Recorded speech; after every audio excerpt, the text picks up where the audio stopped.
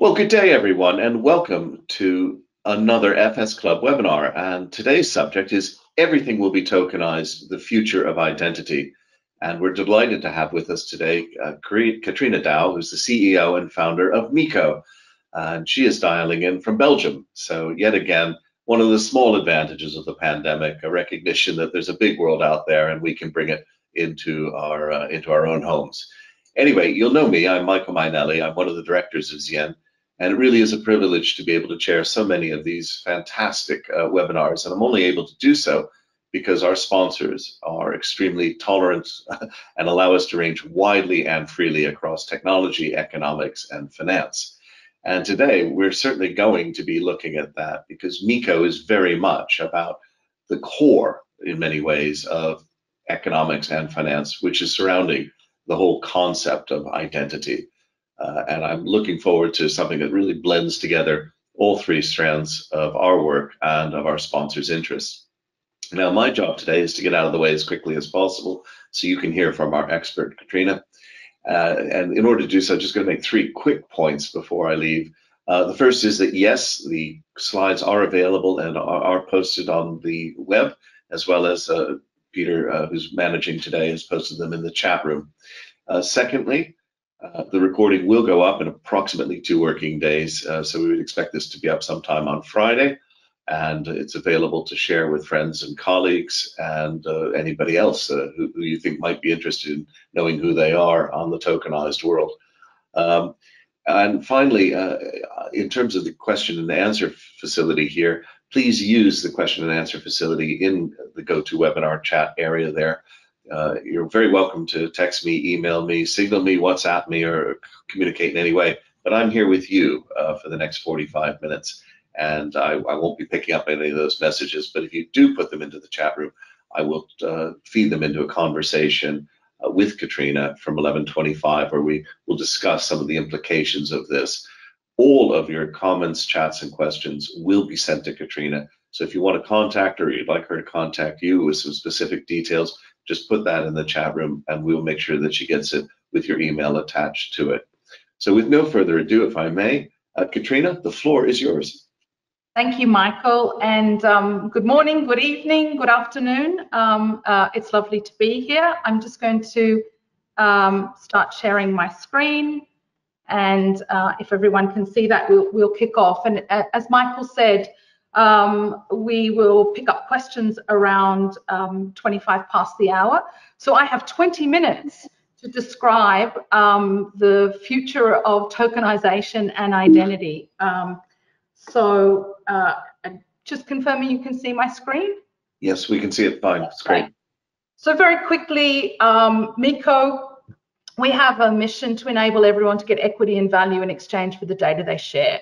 And the way we do that is to focus on how we access, control, and exchange data. And so today, what I want to actually do is focus on the idea of tokenization, everything being tokenized. And 20 minutes is not going to do justice to the extensive aspect of that subject.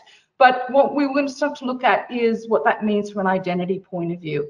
And the idea of anything that can be, will be tokenized, basically that we will be able to uniquely identify whether or not it's an asset, an object, a person, a thing.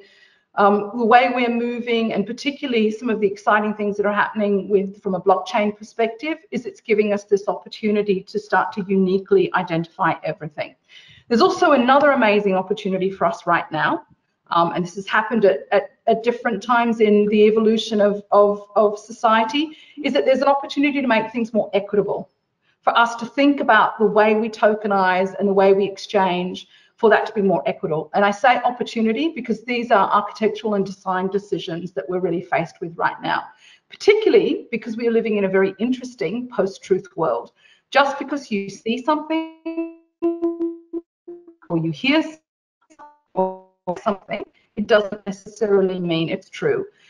And so one of the things that we are hoping to achieve as quickly as possible in interactions is trust. How can we trust something? How can I trust what I've seen, what I've heard, that information? And one of the amazing opportunities that comes with the tokenization of making something unique is that we can wrap around trust how something's been issued, how something's been proven, where it's stored, how to track it, how to trace it, and also how to revoke it. And so this led us to specifically say, well, if we're going to be able to do this with by tokenizing things, assets, objects, how do we then build the infrastructure that we actually need for individuals? And by individuals, we also see that each of us now, almost from the moment we're born, or in fact before we're born, we start to develop this digital twin. So our focus has been specifically on that. So before I dive into that, quick poll question. In 2020, one of the popular game platforms actually sold over $1.2 billion worth of virtual currency. So I'm just interested to see what you think in terms of which of these three groups made up more than 50% of the purchasing decision user base. I thought this was a fantastic question, Katrina. Okay, well, we can see people are voting. Over half the audience voted in 10 seconds. As ever, a swift audience, Katrina. And we've got now well over 80%. So I'm just going to close the poll if that's okay. And we will now present the results. So children over 13, nearly 50% of the audience thought so, but put us out of our misery. What's the right answer? Okay, so it's actually the first group, children under 13. Wow. Why is that important? Because what we're doing right now is we're heading towards this world where we actually have a whole generation right now that is actually quite comfortable with the idea of things being tokenized or virtual currency. And of course, if you're under 13, it's a parent that's probably had to do that financial transaction. But I think this is a great indication, Michael, especially of how important it is that we start to teach this generation how to manage digital keys, and actually how some of the things they're becoming used to in the game world actually are mirrored now in the actual world. And so we have a whole generation that actually understands what micropayments means, what digital currency means, what small transactions means. And so what you think of a 13-year-old right now, in the next year or so, they may be working part-time, having a bank account, starting to move into the next phase of their digital life and with more autonomy. And these are the sorts of things that people are going to start to expect are actually part of mainstream design. So why is that important? Well, let's look at typical access management and identity. Let's start from back in the old days when we could actually control things like an employee and put a perimeter around them. And then all of a sudden what we wanted to do was we wanted employees and partners to actually start collaborating. So we needed to move that perimeter so that we were able to enable that collaboration. And then from there, what we wanted to do was actually bring in ways of people being able to collaborate externally with cloud. Then we add devices. That perimeter started to move out into the mobile world, and here's where we are right now. So we have much more complexity. So not only do we have this new paradigm of the way that we can uniquely identify things and the way that we can interact with things from a tokenization point of view, we also need to manage the complexity of relationships, attributes, the context, and what that means in terms of the way that we use identity and trust. So I'm just going to go through three very quick use cases now, or case studies, starting with some of the things that we've been doing. Our focus in understanding this world was to say, okay, we were already part of the W3C standard working group around verified credentials, decentralized identity, and we realized how critical identity is. But we also recognized that what was missing was this bridge between today's world and the world that we're evolving to. And if I'm to quote Brandon Murdoch from Microsoft, who often says it's actually an evolution rather than a revolution. It may feel like a revolution a few years from now, but we're in this state of evolution. So one of the things we focused on was how we could start to develop decentralized systems to actually, alongside existing enterprise architecture, how we could start to build environments around digital identity using standards like OpenID Connect, how we could move away from lock-in, and how we could start to look at the way that all stakeholders could be incentivized. Katrina, do you mind just explaining IDP lock-in? Yeah, sure. So an identity provider lock-in. So basically what we wanted to be able to do is to say, and if we go back to the issue of trust, really, is that when you think of trust anchors, as we call them, governments, banks, financial institutions, border control, there's a whole new layer of commercial value associated with institutions, organizations, clubs, groups, FS Club, that are actually trusted within a particular context that may be able to provide verification for a specific attribute. It might be one attribute. Michael is a member. Michael regularly this, and so what we're able to do is look at how these trust anchors actually can contribute things, and it may be a single attribute. And what we imagined was bringing that together in a technology that was multi-purpose. So not just a decentralized wallet that could do identity, but also could manage consent. And I'll pick up on that in a few moments as to why that's so important, but also support payments, tokens, and verified credentials. So the next use case, I'm really proud and delighted to share that over the last year, we've been doing some amazing work together with FPOS in Australia. And for those of you that don't know FPOS, they provide the payment infrastructure in Australia, over 2 billion debit card transactions last year, averaging more than 300 million a day. And the work around specifically looking at a stablecoin micropayment capability was led by Rob Allen, the entrepreneur in residence at FPOS in Australia. And this is really Rob's vision. He has a very strong background in payments and identity. And the aim was to be able to look at how micropayments could be enabled in such a way that we could start to build faster and fairer transactions. Something was feasible from the merchant's perspective as a percentage of transaction, that it could be linked to a stable coin. Why? Because that way we could give customers all of the benefits and value that comes with a cryptocurrency without them needing actually to understand all the complexity of that. So having all of that built into the wallet in a very simple way of onboarding, and actually people interacting with that capability in the same way they would with their debit card or a balance that they were familiar with in terms of the way they use it. Also, the important thing, identity preserving.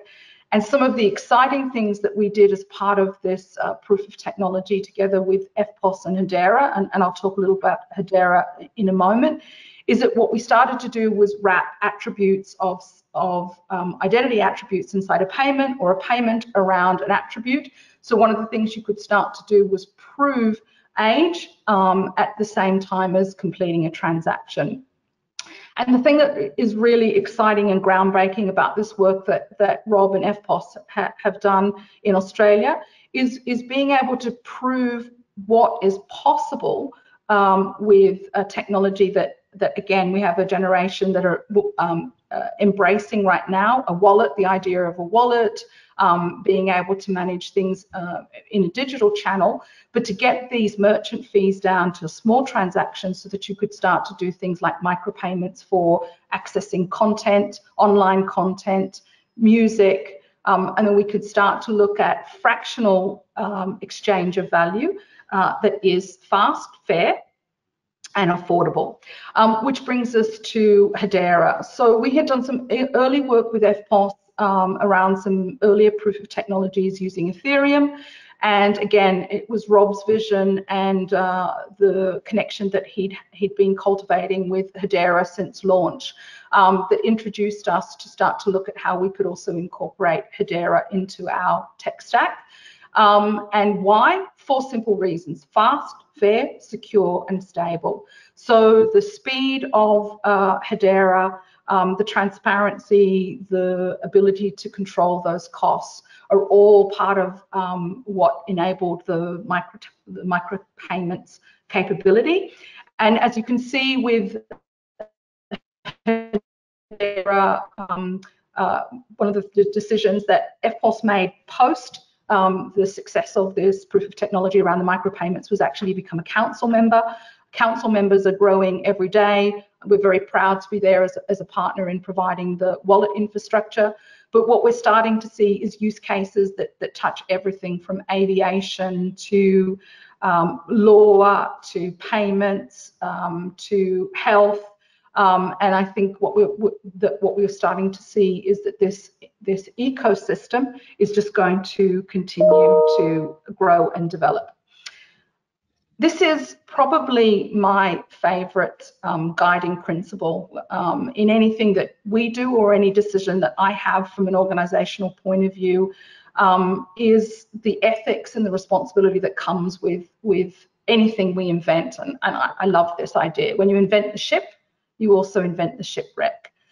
So we're doing some amazing things in the world right now. What a fascinating time to be alive, incredible. But there's also responsibility that comes with each of the things that we create. And so that's a guiding principle in everything we design. And again, to quote Rob from FPOS, he has a fantastic use case that he often quotes in terms of incentivizing a micropayment, and that is, you're in a hurry and you could incentivize the autonomous vehicle ahead of you to get out of your way and transfer a small unit of value so that you can get to where you want to go on time. And so when we can start to imagine device to device making these instant negotiations over a transfer of value and settling. And is that so far-fetched? Well, not really. In the last year or so, Audi have been working on their vehicle to infrastructure so that the car can actually anticipate traffic lights and when to accelerate, when to slow down, when to speed up. And so when we start to think about how those things come together, so that's a potential exciting possibility. Let's flip it and let's look at what happened in 2019 pre-pandemic, when as a result of the social game that's played across China with their surveillance infrastructure was banning almost the entire population of Australia from travelling as associated with their social credit system. So whilst these technologies are very exciting, they also come with an extraordinary amount of responsibility. So one of the ways to manage that responsibility, to manage it from a legal point of view, to manage it from an ethical point of view, is we see that there will be three tiers. We see that life is going to move between ledgers and networks, or ledgers and ecosystems. And we see that one of the design principles is this idea of private, permissioned, and public. Private being my digital twin. That's the ledger that I want to protect at all costs. That is me. That is a representation of who I am, what I'm doing, what I'm interacting with.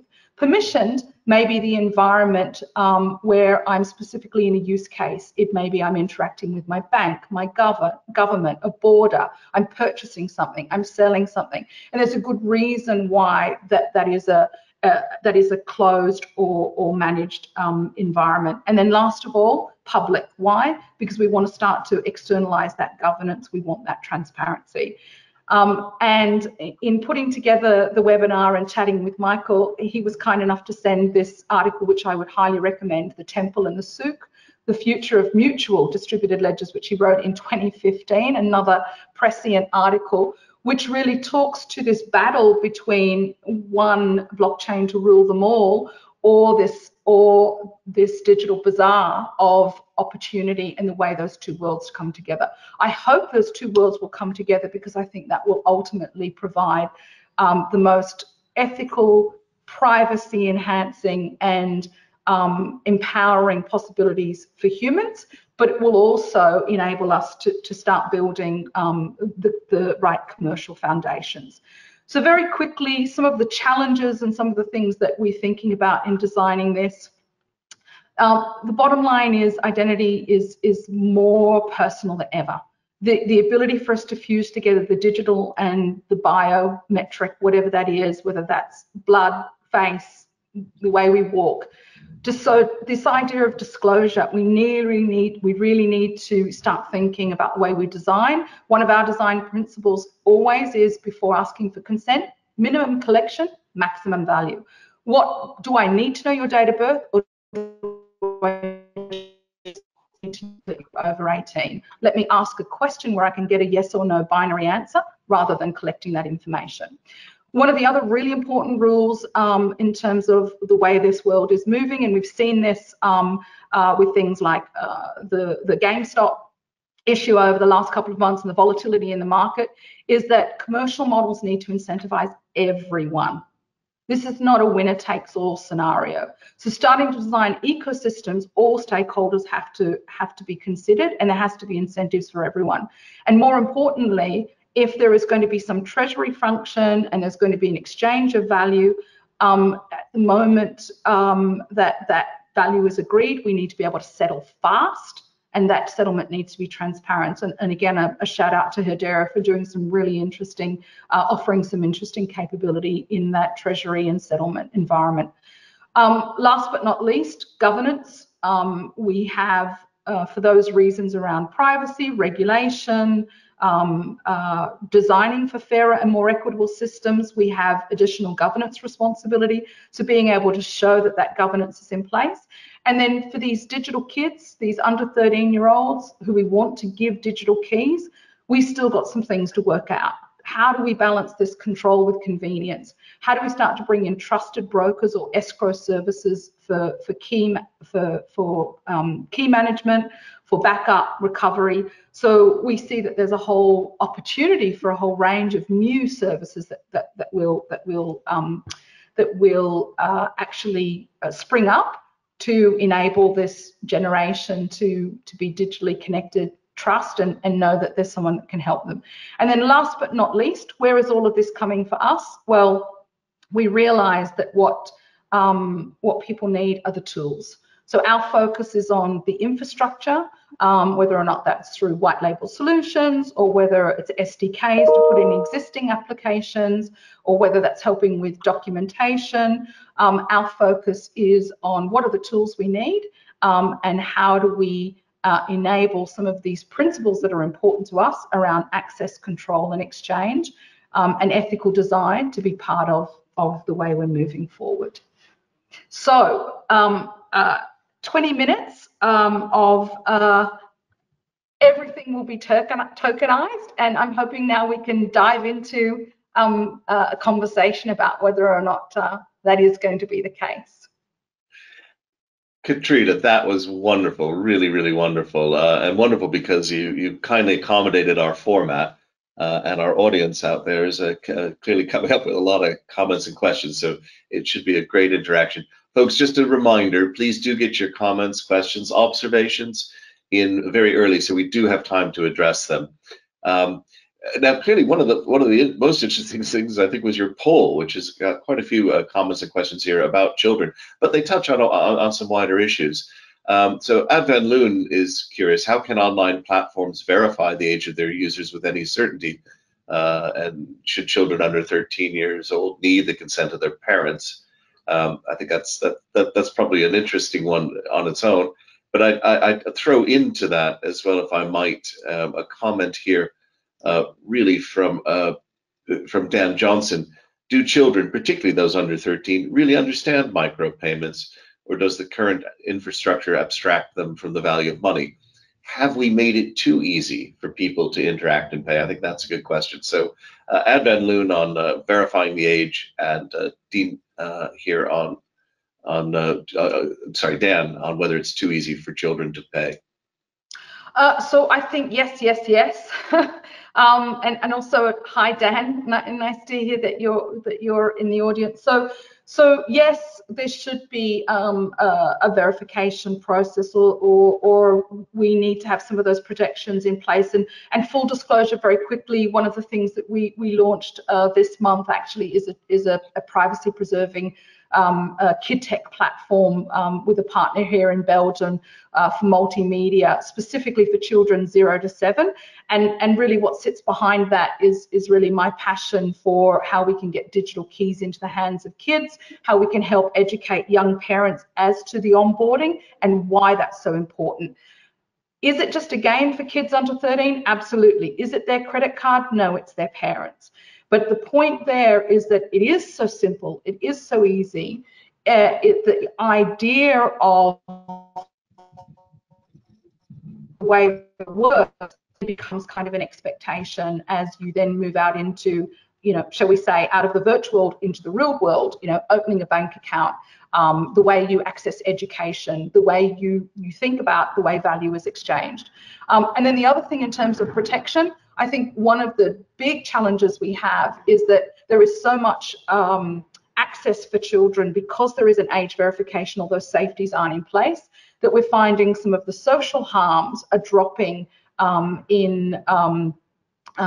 dropping in age. So some of the kinds of things that we know associated with bullying or identity issues for teenagers, we're starting to see with younger children. And so for me, this is a societal reason why we need to get those protections in place. Kids are learning much faster. Their expectations are different. We need to protect their digital identity while it's forming, and we need to understand that they'll have an expectation as soon as they have that independence for a world that looks very different to the world that we have today. Yeah, well, kind of an odd comment, really, for Dan. We ran for 2 years a stock market for children. We did this in conjunction with 20 different schools and several hundred students, and it was odd. Most of the older folks said, "Oh, they won't get it," and actually, they got it at a very, very tender age. So I'm not too sure whether that's just basic anthropology, that as apes we understand trade and exchange, or is it that this is a new type of generation? But let's switch to the other end of the scale of life. And Bob McDowell has a great question here. Does or should identity cease on death through notification, or does identity continue in the tokenization world? So we have, we think it will continue. And in fact, one of the things that we've been working on this year is some changes around our access management that are post-physical life. So we see that we have a digital birth before we have a physical birth. The average digital physical connection is around 6 weeks for a child in the US, but I think that's getting sooner and sooner and sooner. So we actually start to have a digital footprint beforehand. But we also recognize that there will be legacy decisions, particularly from a tokenized perspective, when you start to think about some of the rules. So a simple rule is you can't inherit something until you're 21. That's very simple. Your lawyer can, execute that. You turn 21, there's a funds transfer. But if you start to imagine that those same sorts of rules can be coded into many aspects of wishes that you have during the course of life, that those things will be able to continue to be honored or implemented post-life. And we also realize that one of the challenges, one of the modern day challenges we have right now is it is often very hard to turn off the digital post-physical life. And that can be very traumatic to families. So this idea of having some kind of digital legacy and having some, again, trust anchors that may be able to deal with different aspects of one's physical life, which are obviously financial, estate planning, but it could also be your issues around education, or it could simply be a message that you want to leave for your great, great, great, great grandchild, and you want to be able to tokenize that in a painting or a piece of digital art that you want a future generation to have, and for you to feel like you have that connection. So we haven't even begun to explore what this means in terms of intergenerational transfer of assets, wealth, and messages. Well, that leads nicely onto a question from Eleanor McHugh, because you're talking about the tokenization of everything, but how do you envisage tokens uniquely identifying everything? There's a lot of numbers there. Yeah, so look, I think this kind of speaks to the complexity and why I feel a quickening around some of the architecture and the design.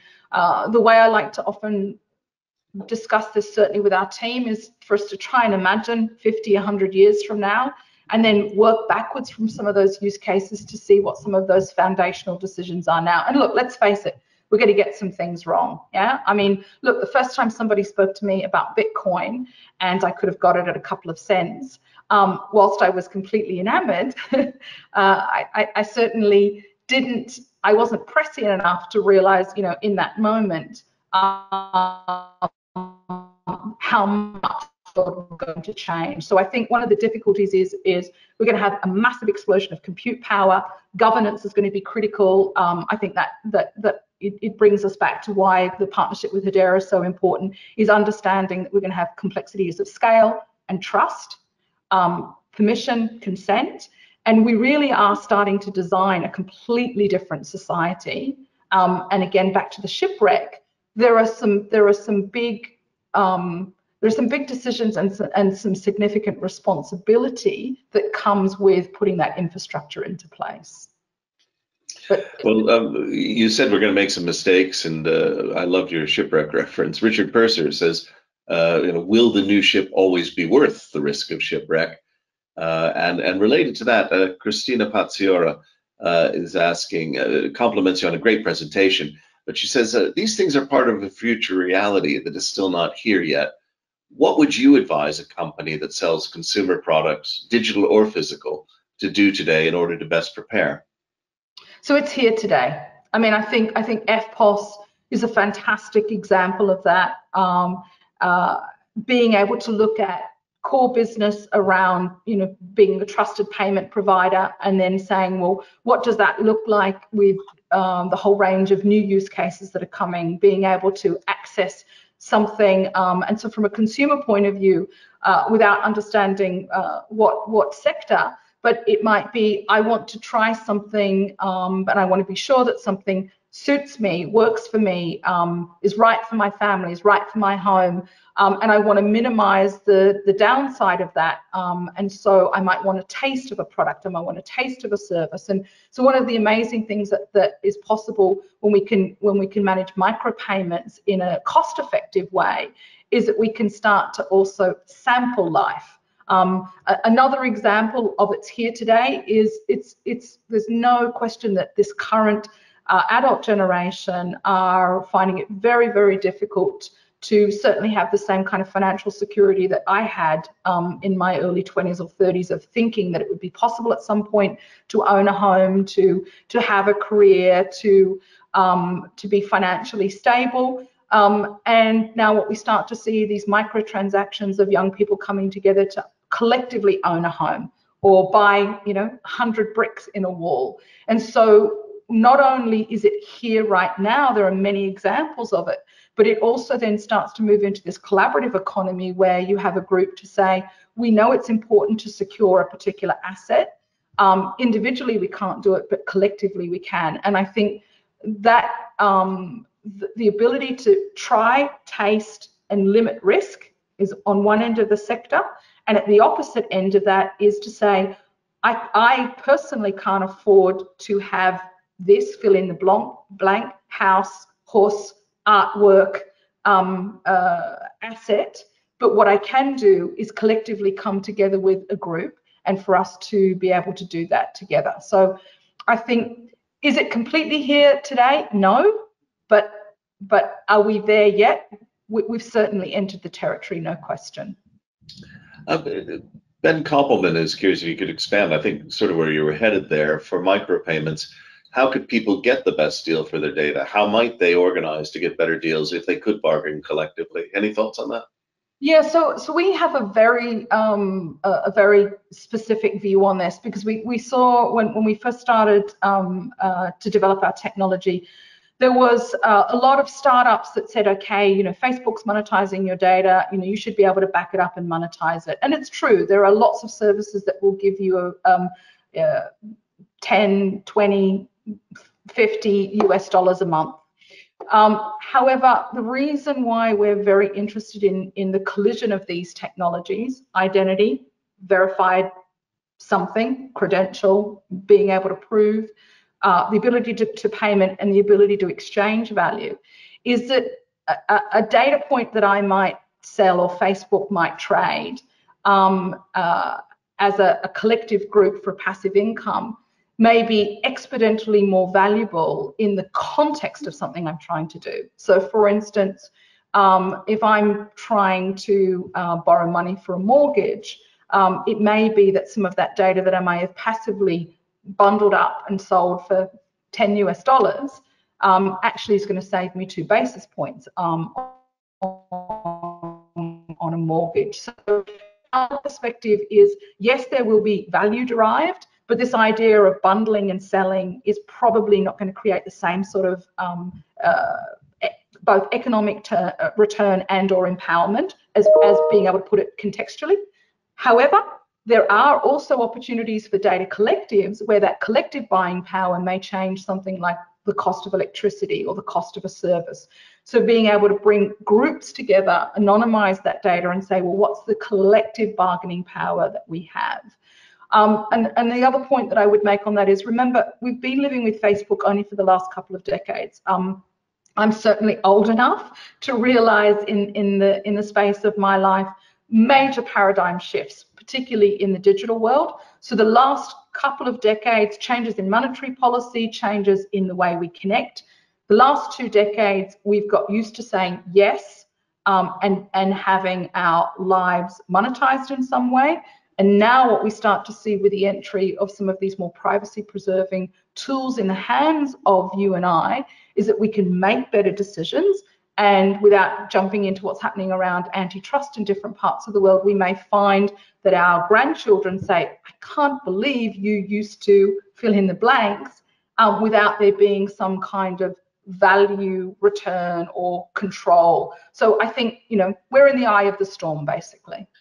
Now, Philip Middleton is in banking, and you raised the basis points. So he's curious, you know, what sort of fees do you charge, and how realistic are those fees, you know, to enable micropayments? First of all, the micropayments can be a fraction of the overall transaction. So in the use case we were looking at, it could be as simple as, okay, I only want to read one article, and you know, I want to pay a cent. So obviously the payment, the micropayment and the transaction has to be at a percentage where that's viable. You know, if you're paying a penny for something, then the cost of doing that transaction has to be well and truly less than that. So part of those economic models are going to come out of how those are designed. But back to the idea of how do you work out that value, we have a value equation around data, which is simply saying that data is most valuable. So the optimal moment for exchange is when data is accurate and real time. It has context and intent. And I think this is something that where we can start to see individuals being really empowered, or service providers starting to actually personalize and understand, you know, customer, citizen, cohort, by getting to understand that intent. And I think from our perspective, intent is something that can be shared if the trust is there.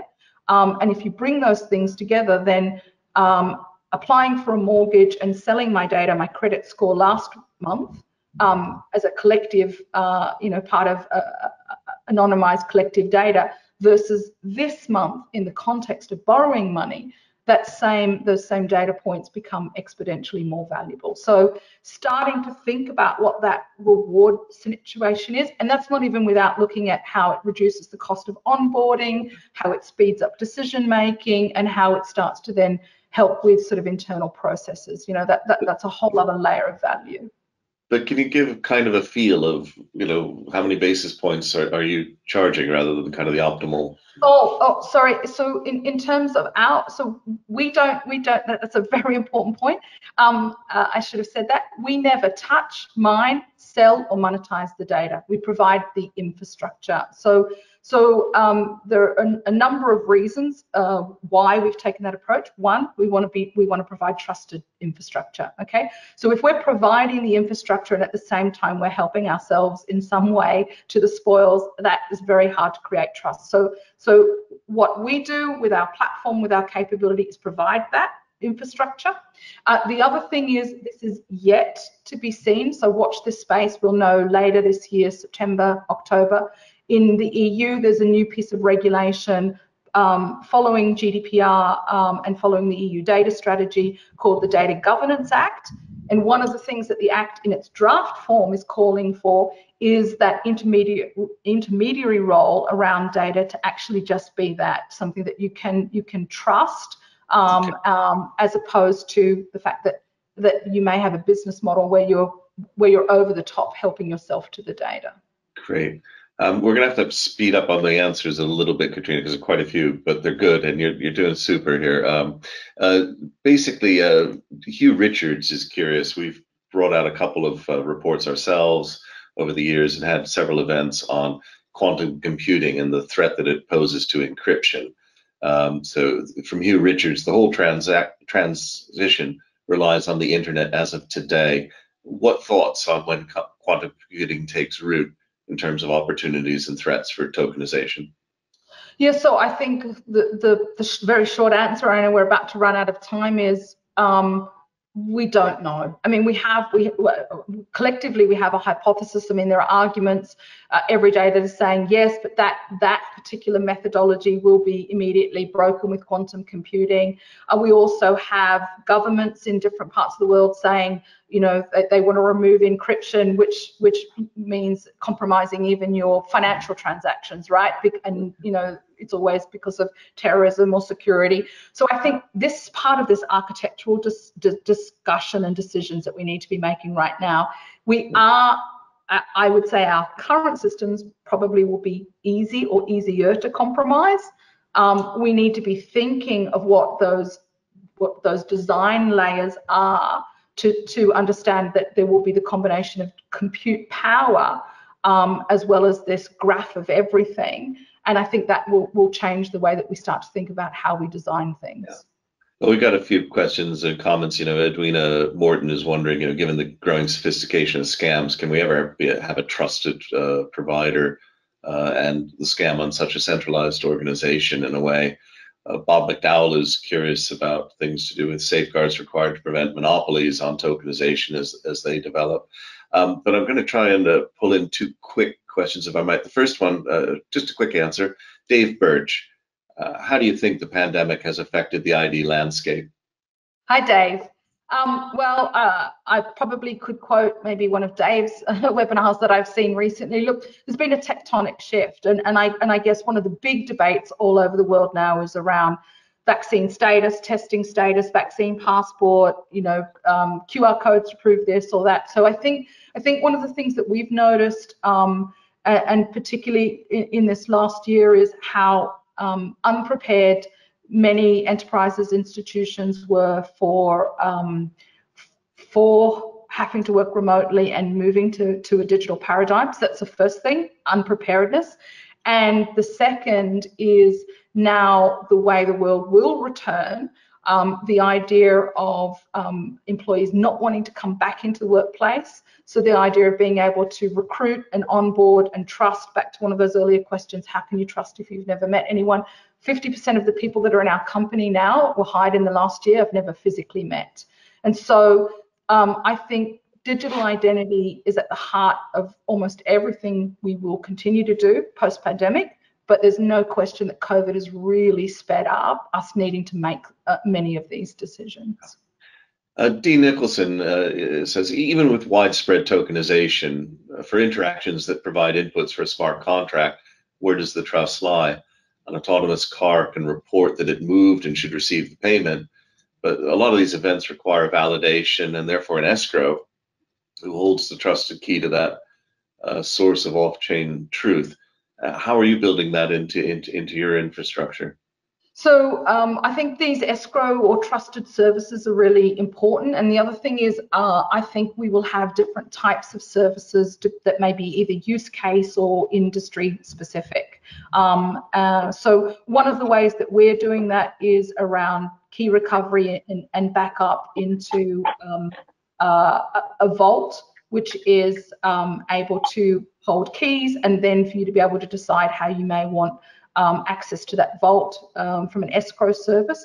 But I think I think in the way that the banks for many, many years provided that physical infrastructure of a safety deposit box, we will find that trusted institutions will start to offer these digital protection services that will require either identity or proof or a contract that shows from an estate planning point of view who should have access, but we haven't even started to see what those new services are. Yeah. And just a final, it's a terrible thing to give you a snap question like this, but 15 seconds. Bob McDowell, what behavioral aspects of the human psyche do we need to influence to increase tokenization? Sorry, I didn't catch that. Sure. What behavioral aspects of the human psyche do we need to influence to increase tokenization? Oh, look, 15 seconds. I think what we need to understand is possibly more and more around the decisions we make with our limbic brain, maybe understanding some of the things from behavioral finance. I mean, how our reward systems work. So I think there's one aspect of it which is just really about how we respond to stimulus, but the other is recognizing there's a massive change in social contract with an emerging generation and their desire to collaborate and spread reward. And I think this is also one of the things, certainly for my generation and the age group that I'm from, is that us understanding that some of the rules we played by are very different to the rules of a younger generation. And so I think it's the physiological response, but it is also there is also more of a social responsibility in terms of the way these reward systems are designed. Yeah. That's a wonderful answer on which to end. So thank you so much, Katrina. Let me just quickly do 3 rounds of thanks, if I may. You can see before you our sponsors. I believe everyone would agree with me. This really brought together technology, economics, finance, and the future. Secondly, I would like to thank you, the audience, for being very vibrant today. As I said, all those comments and questions will be sent on to Katrina with your emails. We have an exciting week ahead as ever. Please do check out the website, but I would just point out that on Friday, we're looking at China's green finance strategy, and we have Dr. Kong Chu from the Bank of China. And seriously, there have been some amazing moves in China this past year, not least the launch of a national ETS on the 1st of February. And he's going to be talking right from the core on what they're doing and what their plans are. But my most sincere thanks to you, Katrina. You laid out an exciting road, potentially a long road, but one that I think fills us all with a bit of vision, and you've done it in such an inspiring way. Unfortunately, I am unable to open the floodgates of applause, but I have, as ever, my Korean karmic clapper, and I will give you a bit of fake applause, but heartfelt and warmly meant from the audience. And we hope to see you developing in the future. Thank you. Okay. Thank you so much, Michael. Thank you, everyone. Bye.